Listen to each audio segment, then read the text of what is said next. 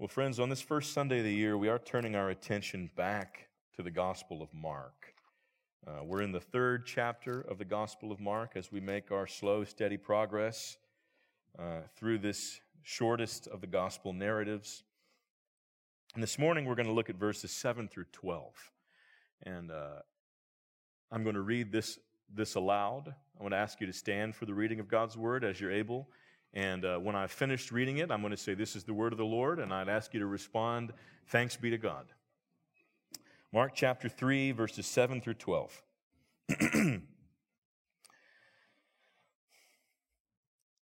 Jesus withdrew with his disciples to the sea, and a great crowd followed from Galilee and Judea and Jerusalem and Idumea, and from beyond the Jordan, and from around Tyre and Sidon.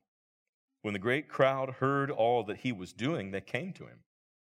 And he told his disciples to have a boat ready for him because of the crowd, lest they crush him. For he had healed many, so that all who had diseases pressed around him to touch him. And whenever the unclean spirits saw him, they fell down before him and cried out, "You are the Son of God." And he strictly ordered them not to make him known. This is the word of the Lord. Amen. You may be seated.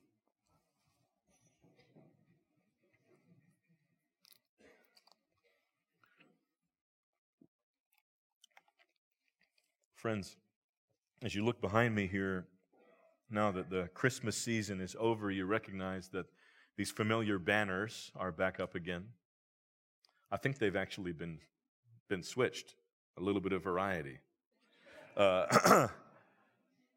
We preach Christ crucified. It's appropriate that that's on the wall here at Grace Church.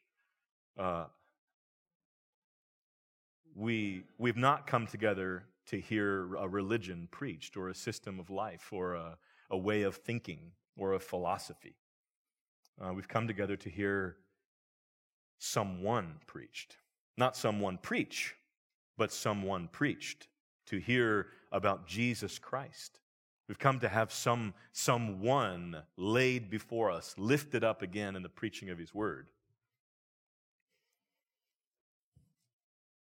All this Bible reading that we're doing, this gathering together as a church, listening to sermons, singing together, the purpose here is that we would know God through Jesus Christ, that we would know someone. And someone who is unlike anybody else. Christ crucified. He is not like anyone else. There is nobody like him. He is the God-man.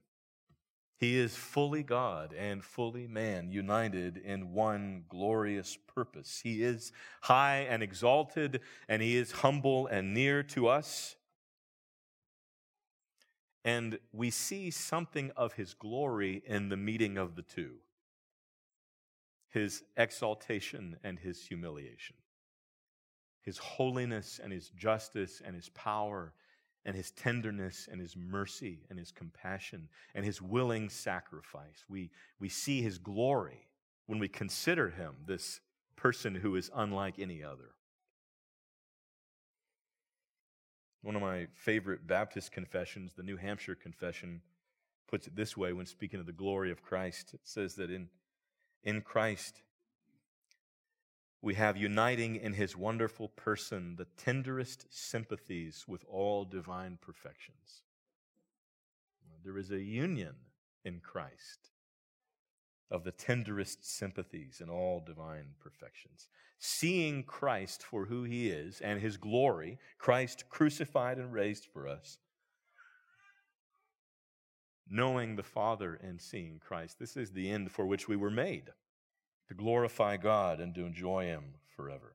This is the means by which we are saved. John chapter 3, Jesus Christ, like the serpent lifted up in the wilderness, he's lifted up, and all who will believe in him, all who will look to him, they will be saved. It is our eternal state to which we look forward, that we would gaze upon his glory for all eternity. The one who has the crown on his head, but is like a lamb who was slain. We'll gaze upon his glory physically, then, with eyes, resurrected eyes. But all of faith now is about looking at him with eyes of genuine faith, looking to Christ now and believing, looking to him who goes before us. And I remind you of this because that is our goal again this morning, is to know Jesus Christ. Our goal collectively here, and I hope it's your goal personally, in listening to a sermon, the goal is not to be entertained. The goal is not even to have some practical instruction for how you might live better. But the goal is to see Jesus Christ for who he is. Again, by faith to love him, to trust him, and to worship him. Now, this passage that I just read to you from Mark chapter 3, it's not notable on the surface of things. In fact, in the context of Mark's gospel, it is unusually broad. It's kind of a general, it serves the purpose of a transition here. It's easy for us to skip over a passage like this. But I want to remind you, there's no filler here in the Bible. These are all words given by the Holy Spirit, and just as it is not Mark's usual style to spend a lot of words on broad general statements, so it is not the Holy Spirit's style either. These words have meaning. This passage, like all Scripture, is given so that we might know our Lord. And in this passage, if we take the time to consider it, by faith we can see his glory and love him. And that's our goal this morning, to consider this passage carefully so that we might see the glory of Jesus Christ as he's revealed here in this text. My outline is pretty simple. I've got two observations to make. I want to talk to you about something that we see about his circumstances here, and then something about what he's doing. First, his circumstances. We find the Lord Jesus at the beginning of this passage under immense pressure. And that is worth us considering for a little bit. Again, Mark lays things out quickly. There aren't a lot of words spent here. But verse 7, it says, Jesus withdrew with his disciples to the sea.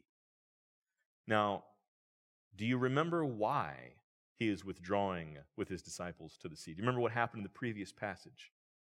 The past few chapters we've looked at, there's been this growing conflict, all these controversies with him and the Pharisees, and they kind of came to a head at the beginning of chapter 3 when he heals the man with the withered hand on the Sabbath day. And verse 6 here ends, the Pharisees went out and immediately held counsel with the Herodians against him, how to destroy him. They're not just looking for ways to criticize him and undermine him. They're actively plotting to kill him. And so Jesus withdraws with his disciples to the sea. He heads out of town.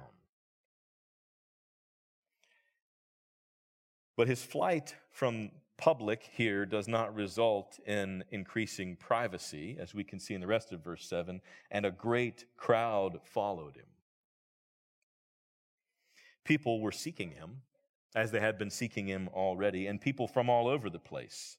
From Galilee, Judea, Jerusalem, Idumea, from beyond the Jordan, from around Tyre and Sidon, that's all over the region. There were people coming to see Jesus. And some of them had traveled far, and I remind you, traveled far not by Uber, traveled far not in private jets, but on foot.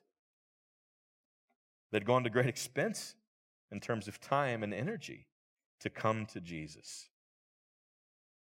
And why were they coming? Well, they'd heard what he could do. Look at verse 8. When the crowd heard all that he was doing, they came to him. They heard what he's capable of. They heard the stories. They heard the accounts. They heard the reports of what Jesus was doing in healing people like the man with the withered hand, or the man that had leprosy, or the paralytic that we read about earlier in Mark. They heard about it. And they themselves, especially people who were needy and desperate, they wanted to touch him. Verse 10, for he had healed many, so that all who had diseases pressed around him to touch him. There's a great, desperate, needy crowd pushing on Jesus, and they had come from far away. You can imagine if I loaded up my family into our Suburban and I drove several hours to a museum or, somewhere in the capital. We were going to go see something. And we got there and discovered that it was closed for cleaning or something like that.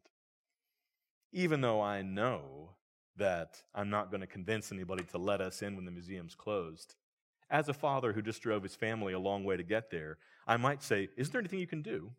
Are you sure you can't get us in here? Because if I've traveled far to be there, I'm not going to be easily deterred, even if I'm a little bit annoying.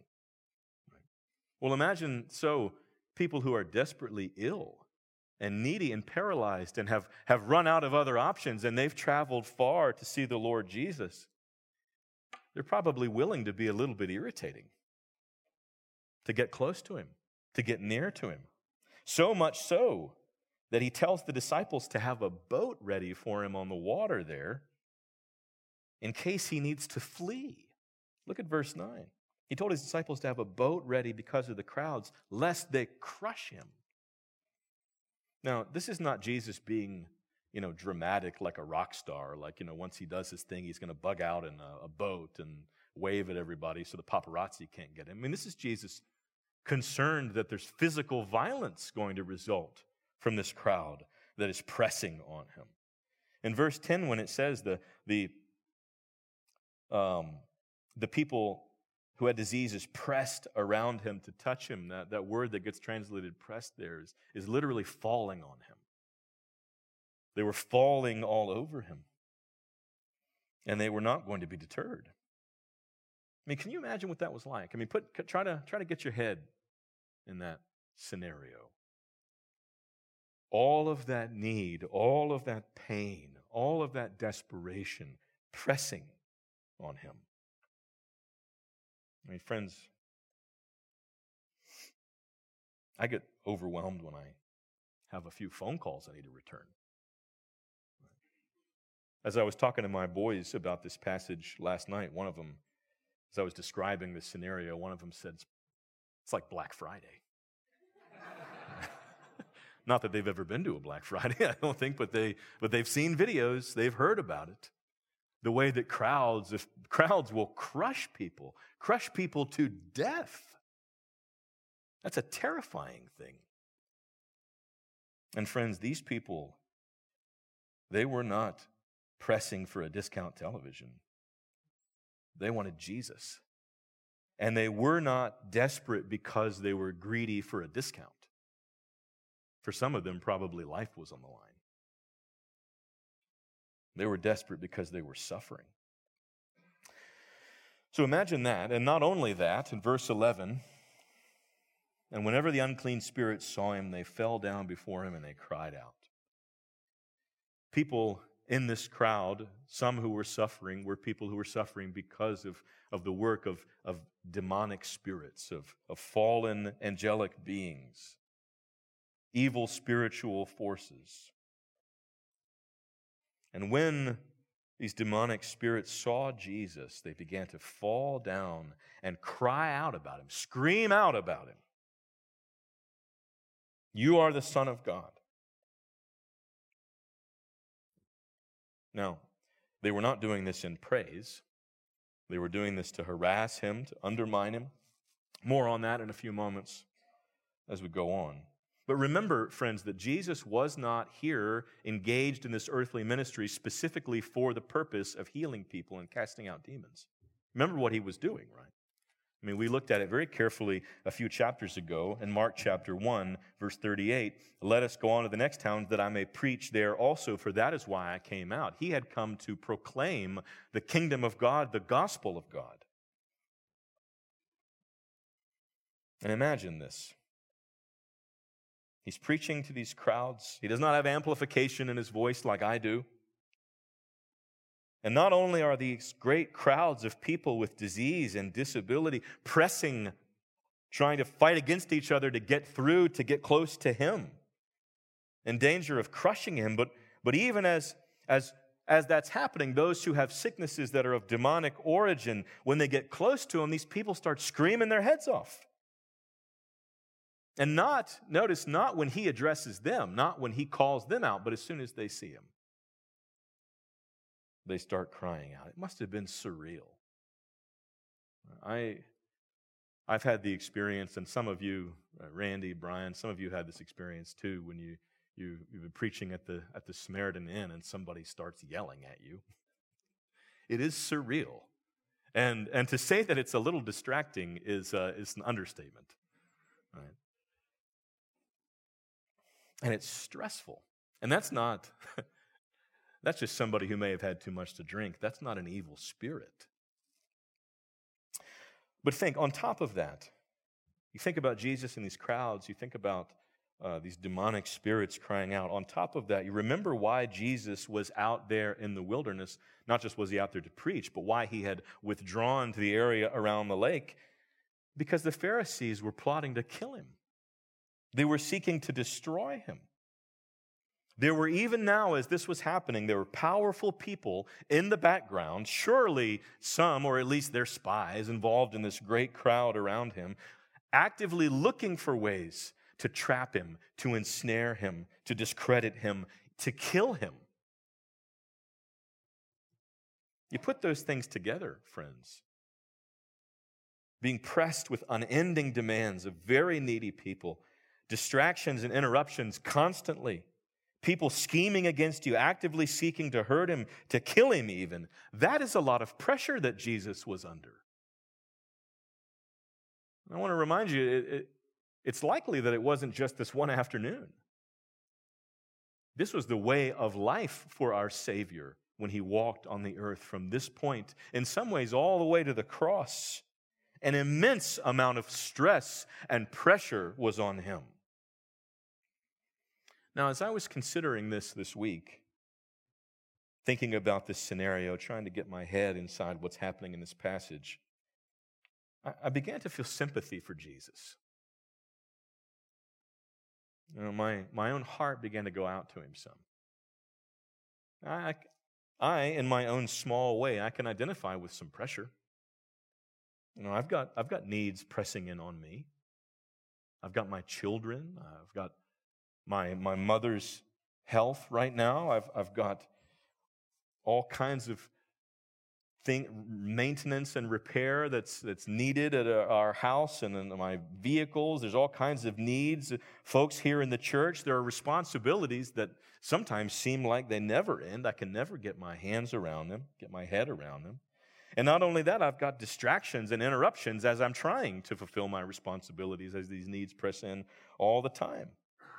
All kinds of unexpected things come up always. It's not demons for me. It's, we'll all get in the car get all the kids in the car, and then you realize that somebody in the way back has got dog poop on their shoes. And then everybody's got to be unloaded again, and the car's got to be cleaned out, and shoes have got to be changed, and all that, things like that happen all the time. And I also have people in my life that are not all that enthusiastic about me. Not people that want to kill me, at least I don't think so. But surely there are some people that don't like me, and they're watching, waiting for me to slip up. Now, that's nothing compared to what the Lord Jesus was going through. I've got my own little bit of pressure, but as I began to think about it, I began to sympathize with him some. What it feels like to be under so much pressure. And as I was thinking about that, it dawned on me, if that's the case, if I can sympathize with him, then surely he can sympathize with me, right? If I, in looking at him in this situation under so much pressure, if there is sympathy in my heart towards him in that trial, well, then surely when he looks at me in my own little trial, in my own little pressure that feels so overwhelming to me sometimes, surely there is sympathy in his heart towards me. And friends, if there's sympathy in his heart towards me, then surely there's sympathy in his heart towards you.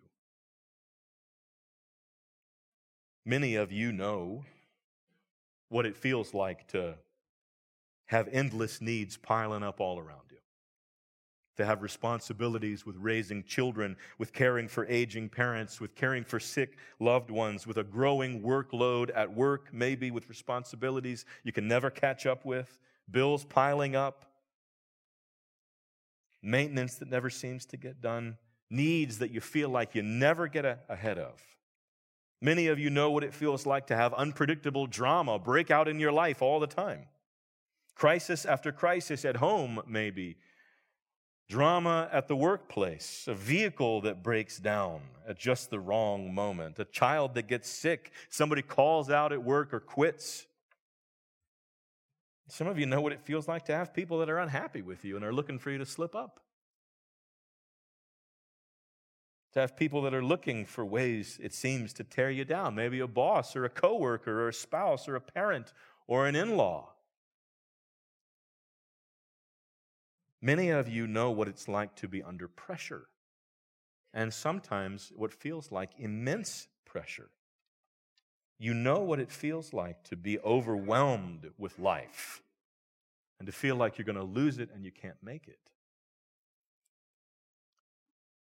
I think it's worth noting, it's worth remembering that our Lord knows that too. He knows what it's like to be pressed so hard that he asks him to have a boat ready in case he has to flee from the crowd, lest he be crushed. And remember, friends, he chose to know what it's like to be under such pressure. Now, you and I didn't choose the life that we're living, but he did choose his life. He willingly submitted himself to these very circumstances. And he gave us this account of it in his word, in part so that we would know that he knows.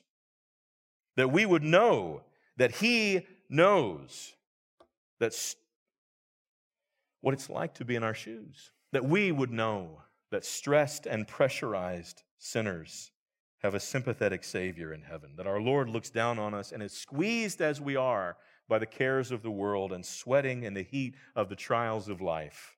He doesn't despise us in our weakness, but his heart goes out to us and he sees us with compassion and understanding. Now, this may seem like a trivial thing for me to devote so much time to. This may seem like something beside the point, but I'm very deliberately making a point of this because honestly, I'm worried about us. I'm worried about many of us. Many of the people in this church, many of the people in this room are under a great deal of pressure and stress. For many people in this room, stress and anxiety is a daily threat to your faith. The cares of the world and the trials of life are a very real, clear, and present danger to you. The amount of stress and pressure in your life, the threat of choking your faith or scorching it, being ground up by the cares of the world. You know, for a lot of us, life is turning out to be harder than we thought it was. Than we thought it was going to be. Christian discipleship is turning out to be harder. And the sense of failure is mounting. Given that reality, I think it is very important. It is not a secondary thing. It's very important that we don't give up, that we persevere.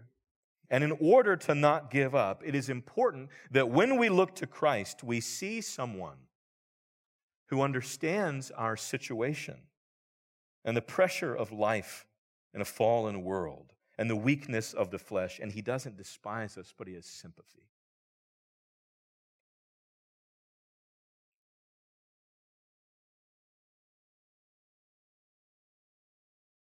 It's important that we remember that Jesus Christ, not just intellectually, but personally, he knows that life is hard for you. He knows exactly how hard it is. He endured it himself. And far worse than what you and I have endured. He endured it without sin, but he endured it as a real human being, a real human man. He knows our frame. He knows that we're dust. And knowing all of that about us, knowing exactly what we're like in our weakness and our failure, he speaks to a crowd of people like us in Matthew 11, and he says, "Come to me, all who labor and are heavy laden, and I will give you rest. Take my yoke upon you and learn from me, for I am gentle and lowly in heart, and you will find rest for your souls. For my yoke is easy and my burden is light. Friends, I don't care how much of a mess your life might feel like at the moment, how off the rails of your own plans things are at this point. If you go to Jesus Christ today, you'll find that He'll keep this promise, that if you go to Him, you'll find rest. Rest for your soul in Him. You'll find a sympathetic Lord in Him. And it's vitally important that we as a church, and that every single one of us here as a church, collectively on Sundays, we keep turning our attention back to Christ crucified, but also that personally, in real faith, we keep turning our attention back to Him in the midst of a life that threatens to grind us up and scorch our faith. It's important that we keep turning to Him, as messy as things get, as chaotic as they might get, as pressurized as we might feel, that we keep turning to Him and going to Him for mercy to help in time of need, that we go to Him and Him again and again and again for relief, for sympathy. The illustration that I shared a minute ago about somebody in the very back of the car with dog poop on their shoes, that is not a made-up illustration. That happened on Friday night as we were half an hour late leaving our house to go to the nursing home to visit my mom, and we finally got everybody in the car. About half of us were screaming, well, a third. And once everybody's loaded in the car, a smell is identified, and the origin of the smell is traced to the bottom of shoes and now the car. And everybody's unloaded, and we're cleaning, and we're later and later every moment. And I felt like I was going to lose my mind. And so we get in the car, and I'm in no kind of mental frame to go visit my mother at a nursing home. So we sit in the car, and I hand my wife a Bible, and I said, please, you've got to read. Right? Because between my house and the Berkshire and Vinton, I had to have a fresh glimpse of Jesus Christ. I just had to. There just wasn't going to be a way that I was going to make it without Him. You see. Now, given the pressure of the day, had I been particularly diligent in prayer all that day? I don't think that I had on Friday. It was a long day. Had I been particularly diligent in my personal discipleship? Was I standing on a mountain of personal righteousness that I had accrued that day to make such a bold claim, Jesus, deliver me in this hour of need? No, not remotely. But I wasn't going to Him appealing for what I deserved because I'd been such a good Christian. I was going to Him appealing to who He is. Oh, Christ, you know what it's like. In fact, my pressure here, dealing with dog poop in a car, this is nothing compared to what you were dealing with, but you know. You know what this feels like. Oh, Lord, have mercy on me, a sinner. Oh, have mercy on me and sustain me. Have mercy on me and carry on. I share that with you, friends. It is so important that those of you here, those of you with really small children that are waking up in the night, those of you with crazy work schedules, those of you with people with needs pressing in all the time and unplanned distractions when you try to set aside time to pray, that you not start to think that Jesus is irritated and aloof by the chaos in your life. Or that He looks on you and says, when is He going to get it together? No, He very much understands. And you have a sympathetic ear with Him when you go. And listen, friends, He paid such a great price in order that you might have a sympathetic Savior. He willingly came and endured life on the earth so that you who feel like, I don't know how much longer I can live like this, know that you have someone who understands to go to. And not just somebody, but the Lord of life itself, who poured out His blood at the cross.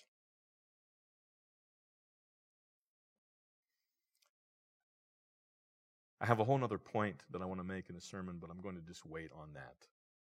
There's a very significant thing that happens here when Jesus commands these demons to be silent, and it has everything to do with his identity, and it has everything to do with us understanding him. And I'm not going to compress that into the next few minutes and not do it justice. We want to come back to this. But friends, there are many of us, I think, who imagined at one point that we were going to charge across the threshold of heaven, having lived a victorious Christian life. That we were going to take the world by storm. That we were going to be very different than we are. Different parents,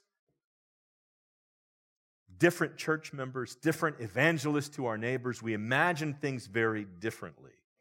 And the pressures of life have mounted, and things have not worked out like we thought. And in fact, we're probably going to barely limp across the threshold of heaven rather than charge across victoriously.